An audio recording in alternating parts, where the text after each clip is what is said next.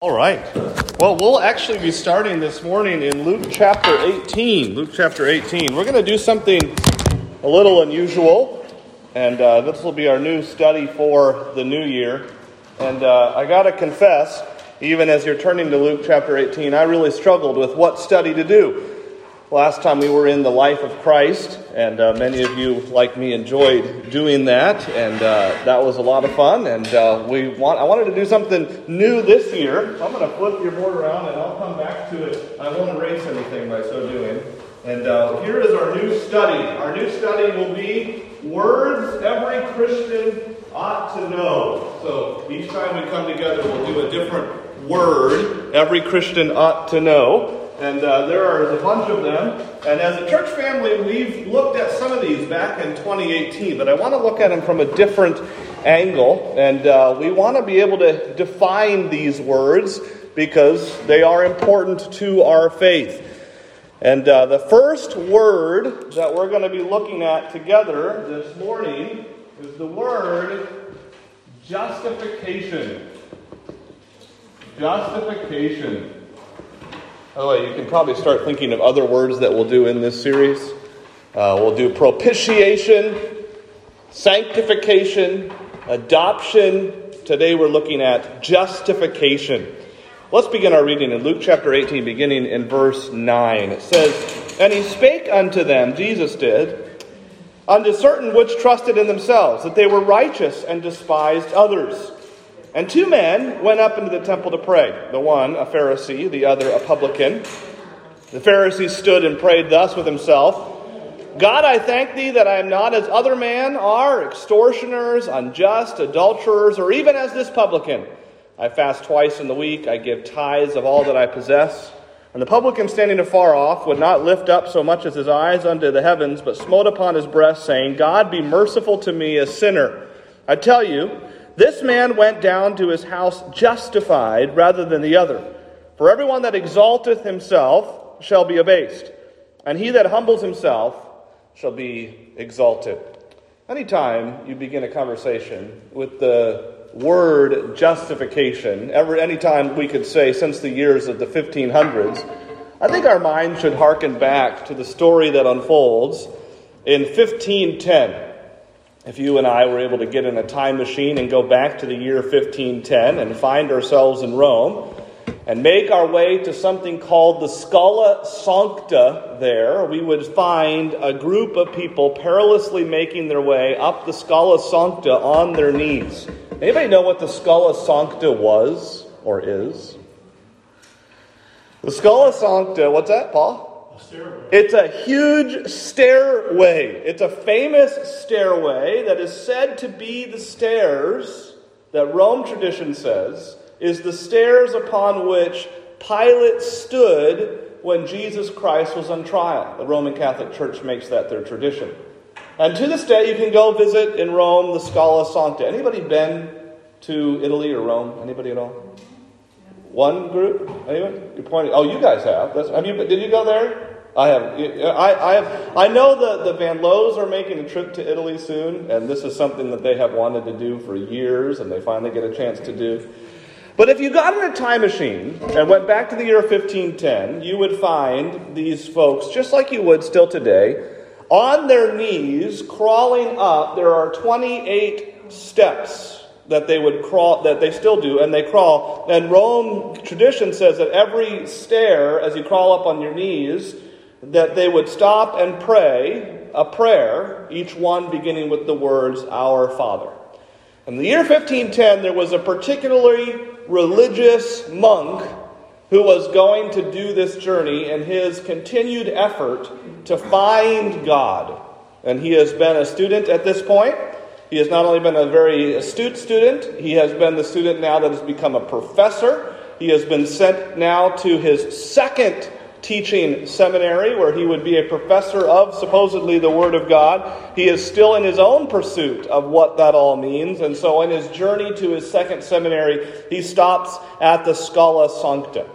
And he was doing penance, and he was seeking to find peace for his sins. And as he climbs that stairway, He is denying his sincerity. No one is denying his sincerity. He was desiring to know peace for God. He wanted to be justified. He has come to the point where at one point, if he had actually traveled, of course it's 1510, so on horseback, and he had seen a great lightning storm hit a tree in front of him, from his own words, it scared him to death, and he cried out to God, basically, I'll commit my life to you. That's what thrust him into being a monk and into the study of the Word of God. He so desperately wanted to be justified, he was willing to do anything.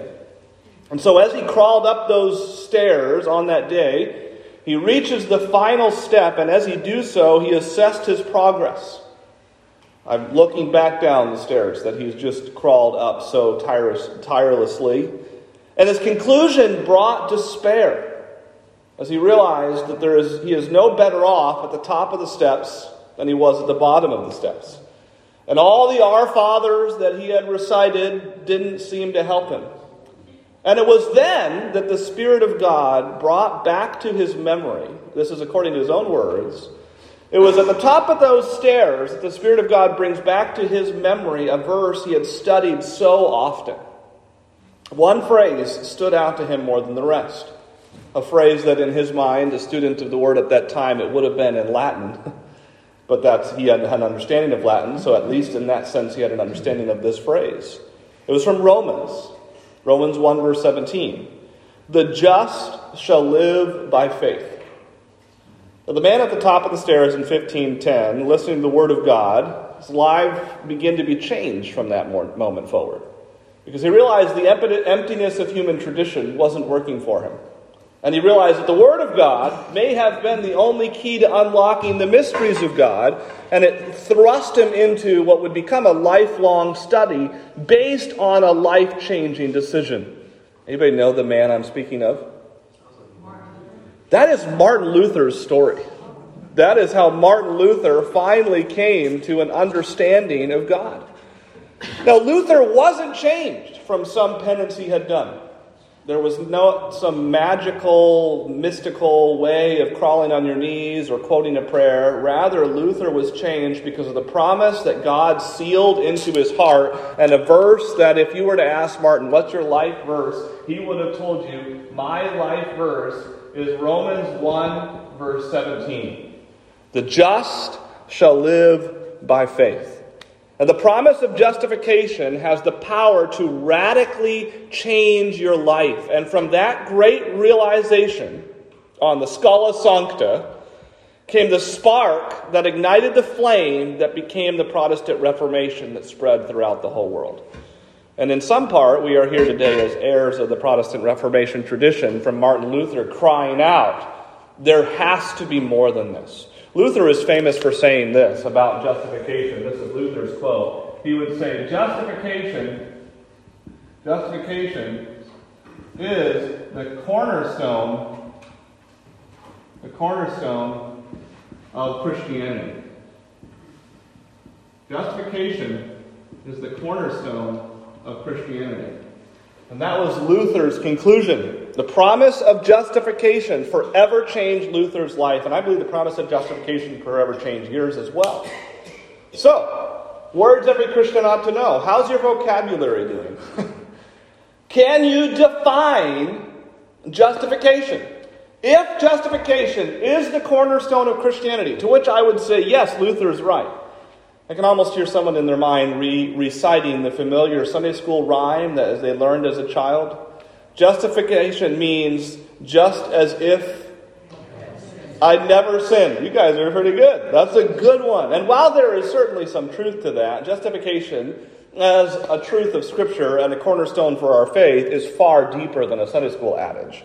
But that doesn't mean that Sunday school adage is not true or unhelpful. I think it's good. By the way, just as an aside, there was a time when churches, particularly in Sunday school departments, were unafraid and unashamedly careful in their clear doctrinal truths of Scripture to young children's hearts and minds.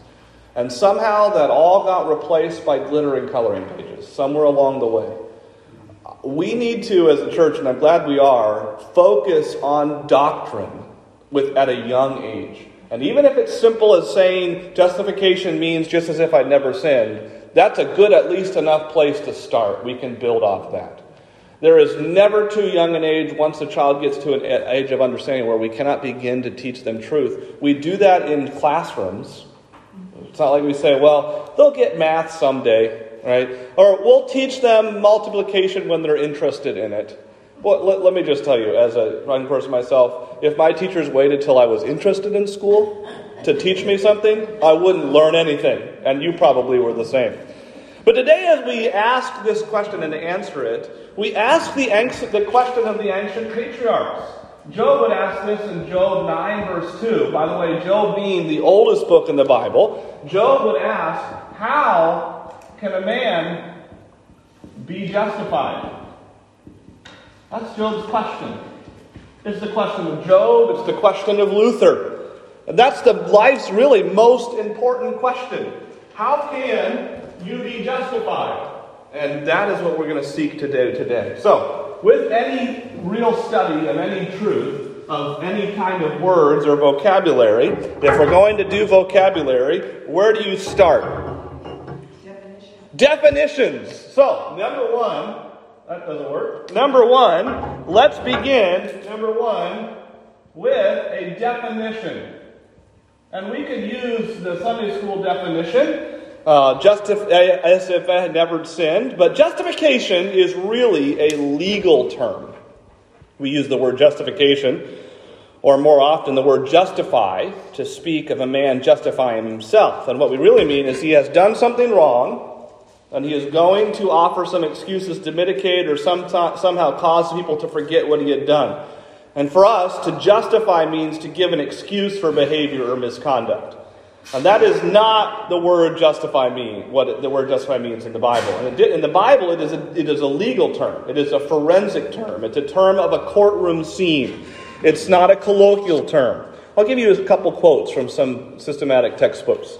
Leon Morris writes a big volume of systematics, and he defines it this way. Justification, Leon Morris says, is a legal term. It means a verdict of acquittal, end quote. A.H. Strong, in Strong's Concordance of the Bible, gives a different definition. He says, by justification we mean that the judicial act of God by which, on account of Christ, he declares that sinner to be no longer exposed to the penalty of the law, but now restored to favor, end quote.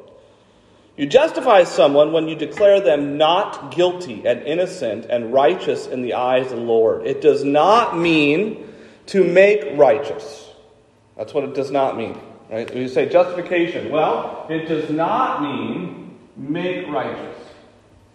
What it means, instead, justification, does not mean make righteous. It means to declare righteous. Now, words have meaning. What's the distinction there? If I said make righteous versus to declare righteous, why is it not this and why is it this? Why is it declare righteous, not make righteous? Words have meaning. Nancy?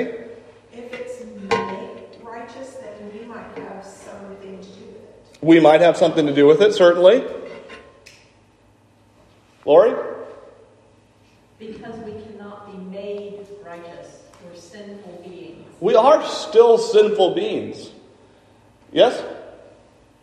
Well, she answered that because we were sinners. Sure. Christ made us righteous. Sure. We're not right, you know what I mean? But Yeah. she answered that. Yeah. I mean, if we were to say, when I'm saved, we use it, and we'll look at that as another word, in the words that Christians ought to know. But if I were to say I'm saved and I'm made righteous, would that not be discouraging if later on I sin? Yeah. All of a sudden I'm going to think, well, I'm righteous. I shouldn't be doing that.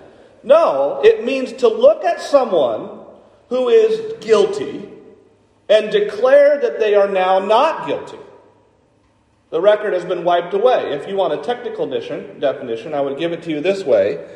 Justification is that divine miracle whereby God declares righteous the sinner who believes in Jesus.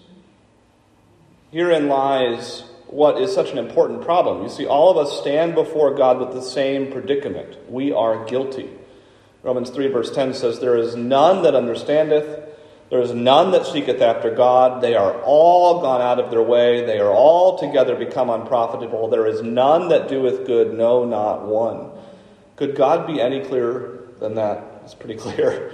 He is saying there's none righteous. Shortly after, he is going to say in Romans 3:23, all have sinned. You are guilty. The psalmist would say in Psalm 143 verse 2, "In thy sight shall no man be living justified." Exodus 23 verse 7 says, "I will not justify the wicked." He cannot excuse, God cannot excuse sin.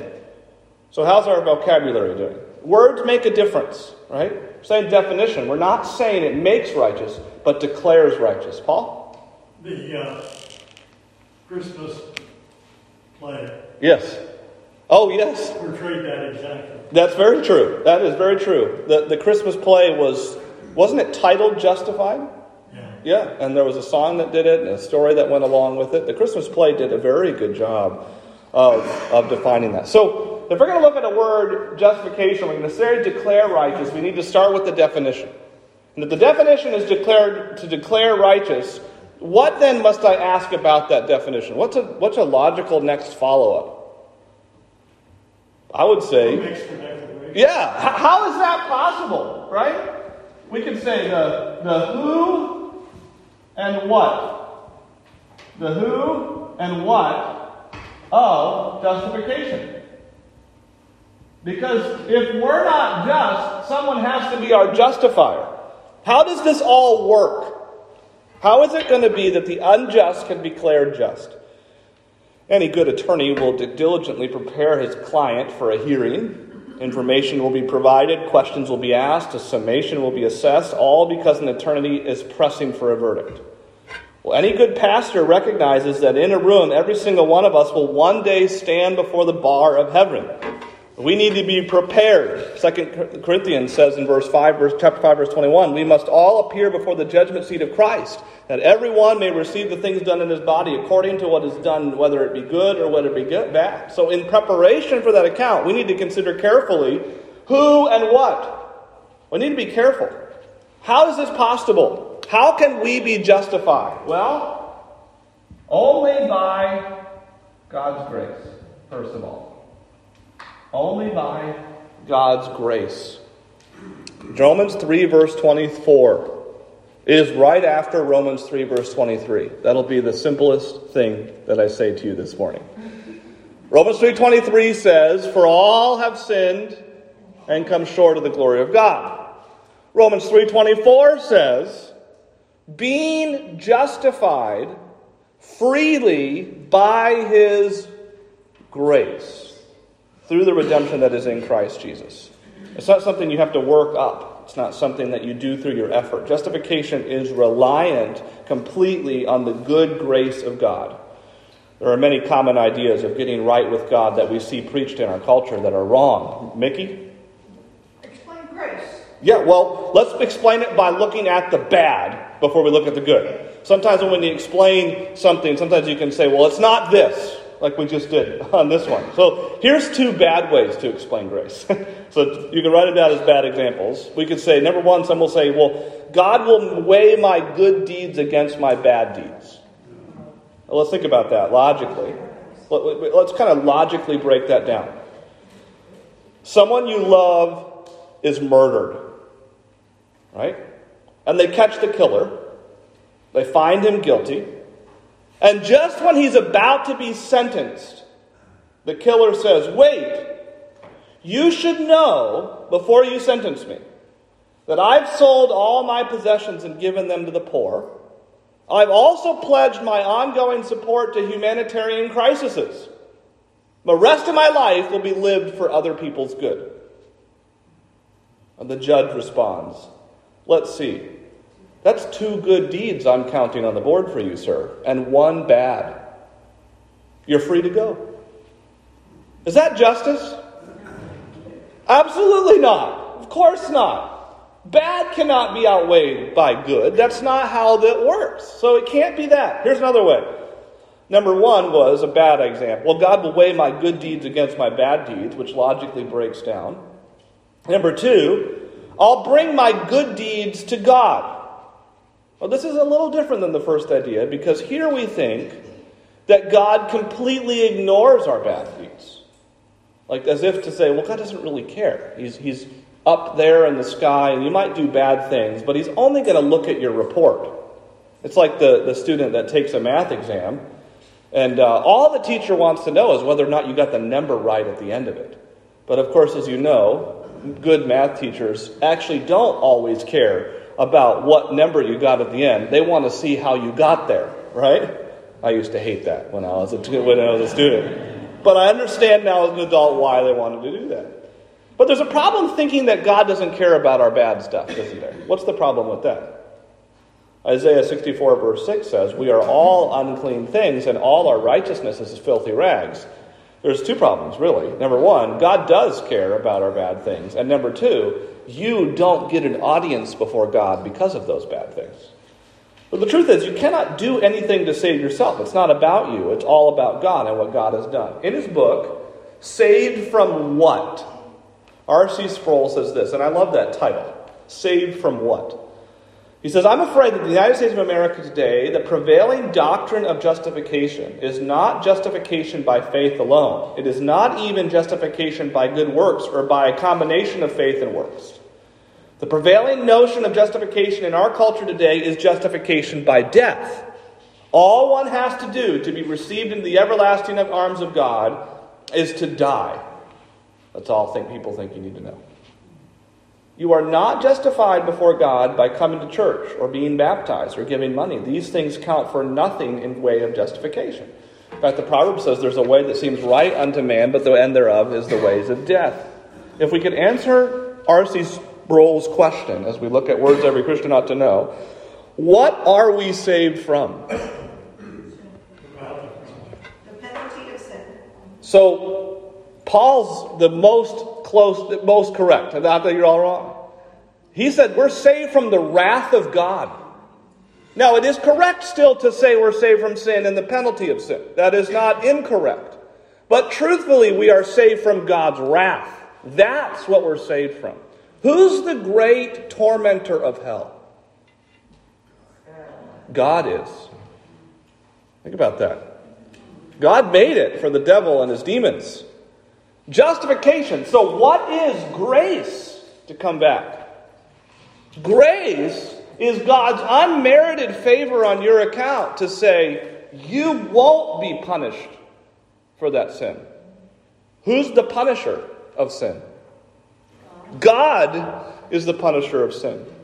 So justification is available through grace, and only grace comes to us by God's works. Not your works.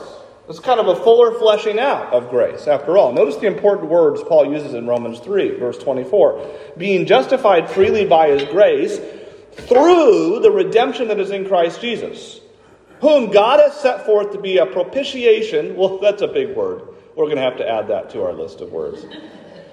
Through faith in his blood, to declare his righteousness for the remission of sins that are past through the forbearance of God. Our justification came with a price, and his name was Jesus.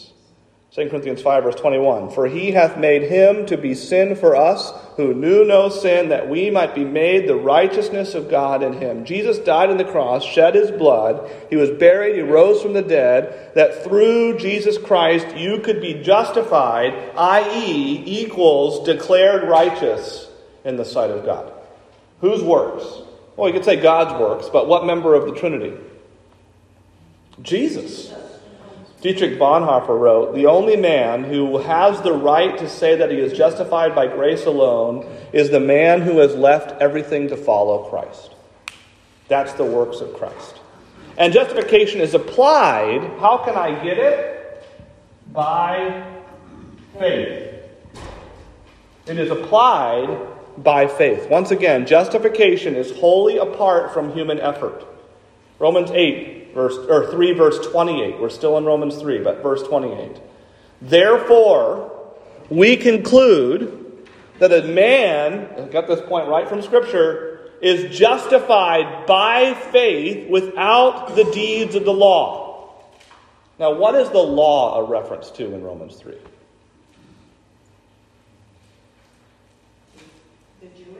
Yeah, the laws of the Old Testament, right? The law of Moses, the Ten Commandments. What God is telling us in this passage is that you aren't going to be justified by anything good that you do, no matter how good you are. And the reason that nobody's ever been good enough is that because no one's ever been justified. Do you know how many sins it takes to get you to hell? Just one. Remember James, chapter 2, verse 10? Whoever shall keep the whole law and yet offend in one point, guilty of all of it. If you commit one sin and then are righteous for the rest of your life, that one sin is enough to send you to hell forever. Because it's enough to keep you out of heaven. Let's use another logical extreme.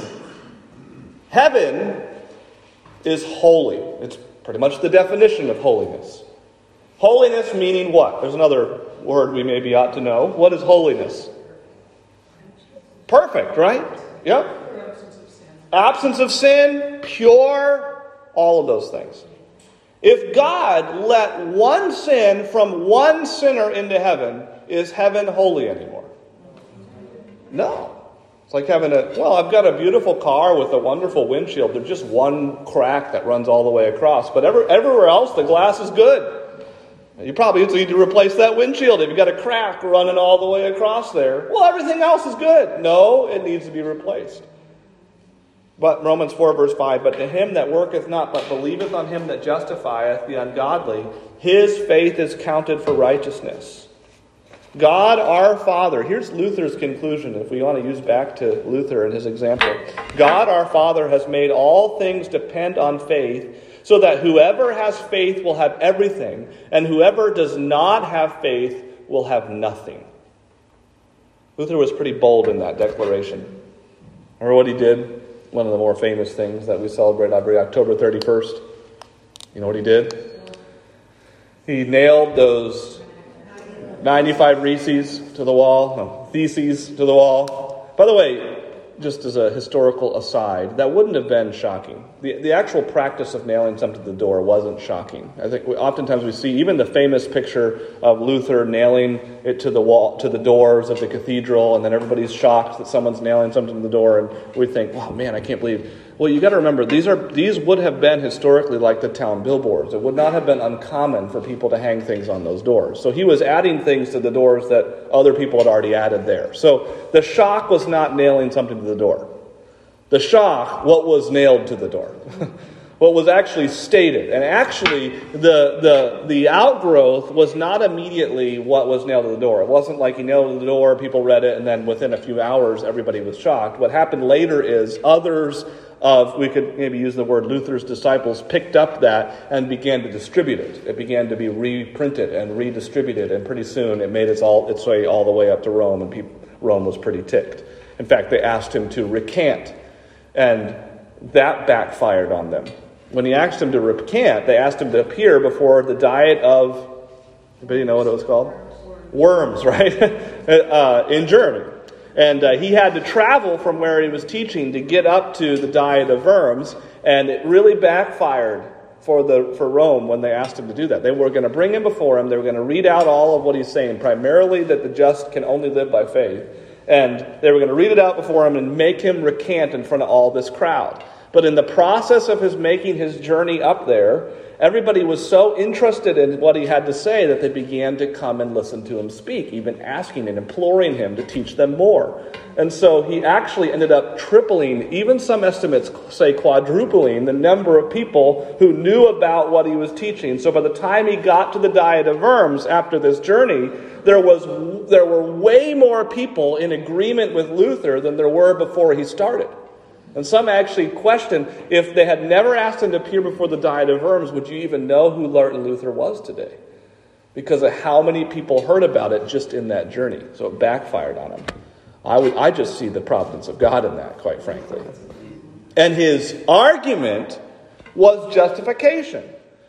I think most of us in this room, what we've already gone over right now, is pretty basic. It's pretty basic Christianity. And it is, as Luther said, it's the foundation of our faith. But this is not a given, certainly even in our culture, but certainly then either.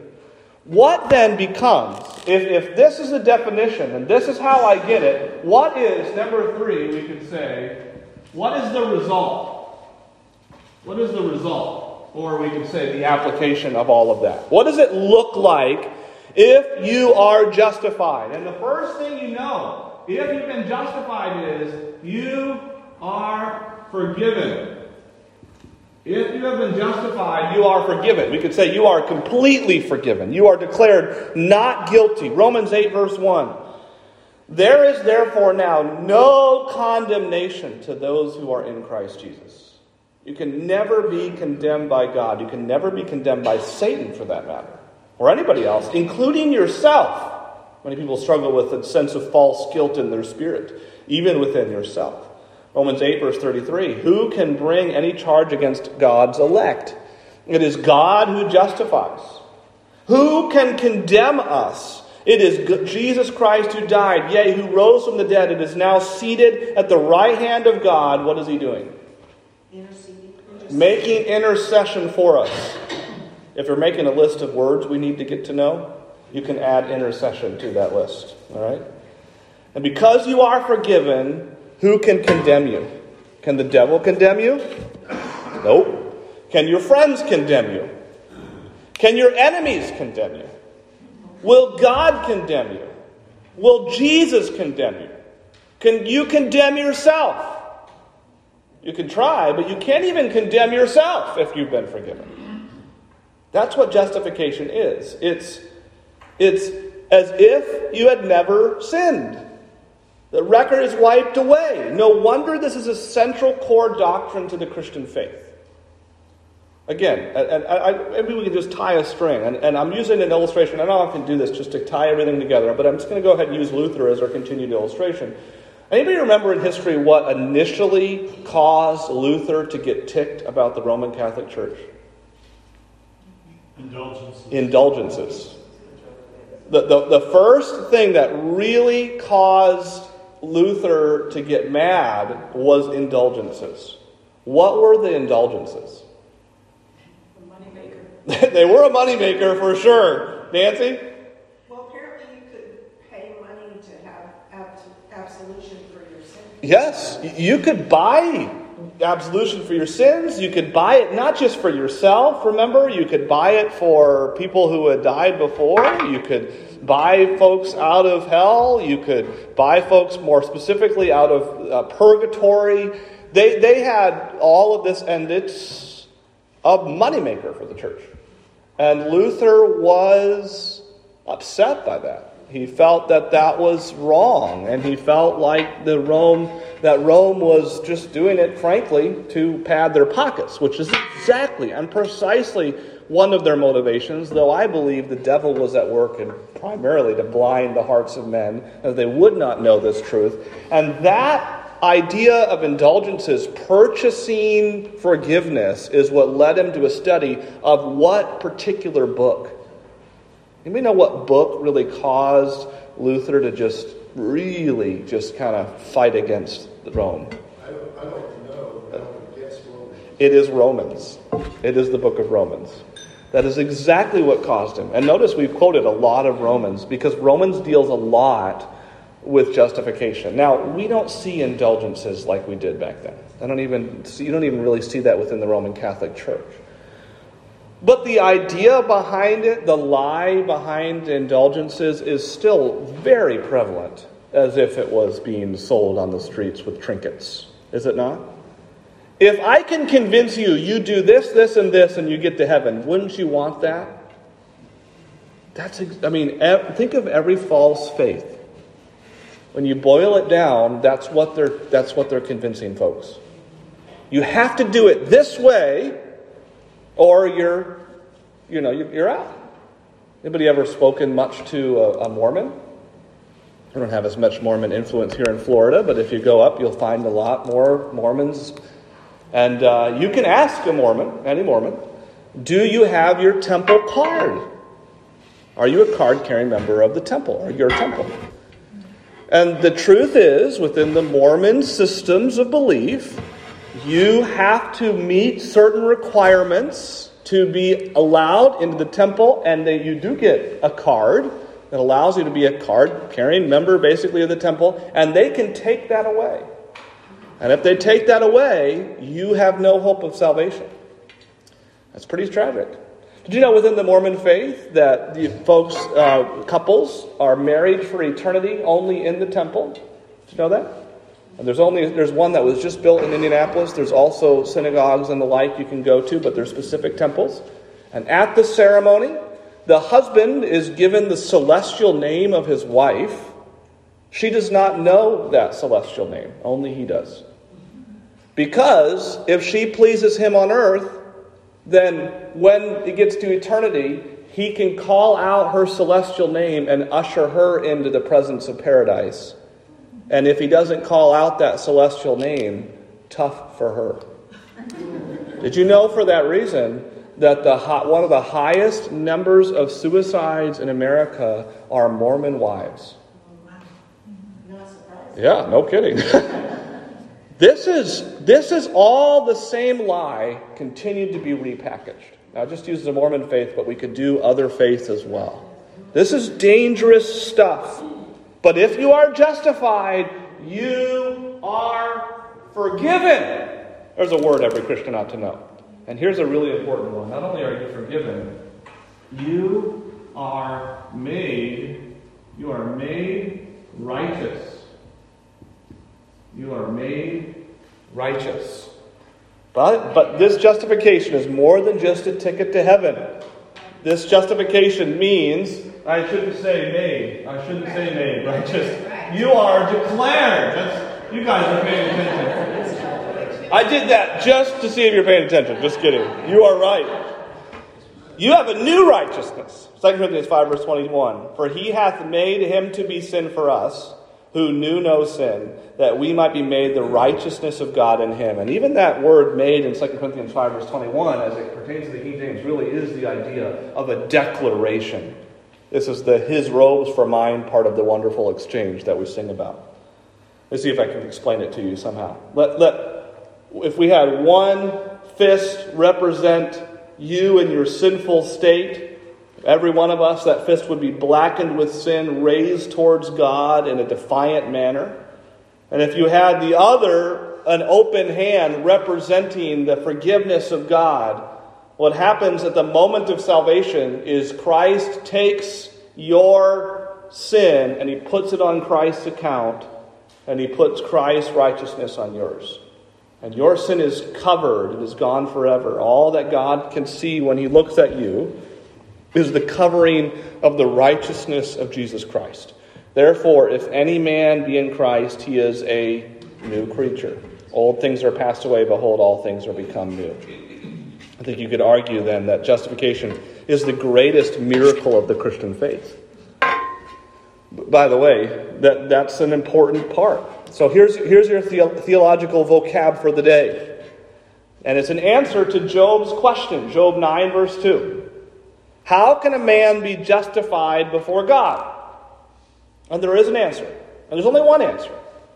You can be right with God through faith in our Lord Jesus Christ, who paid it all for you. You can close with this question. Have you ever been justified?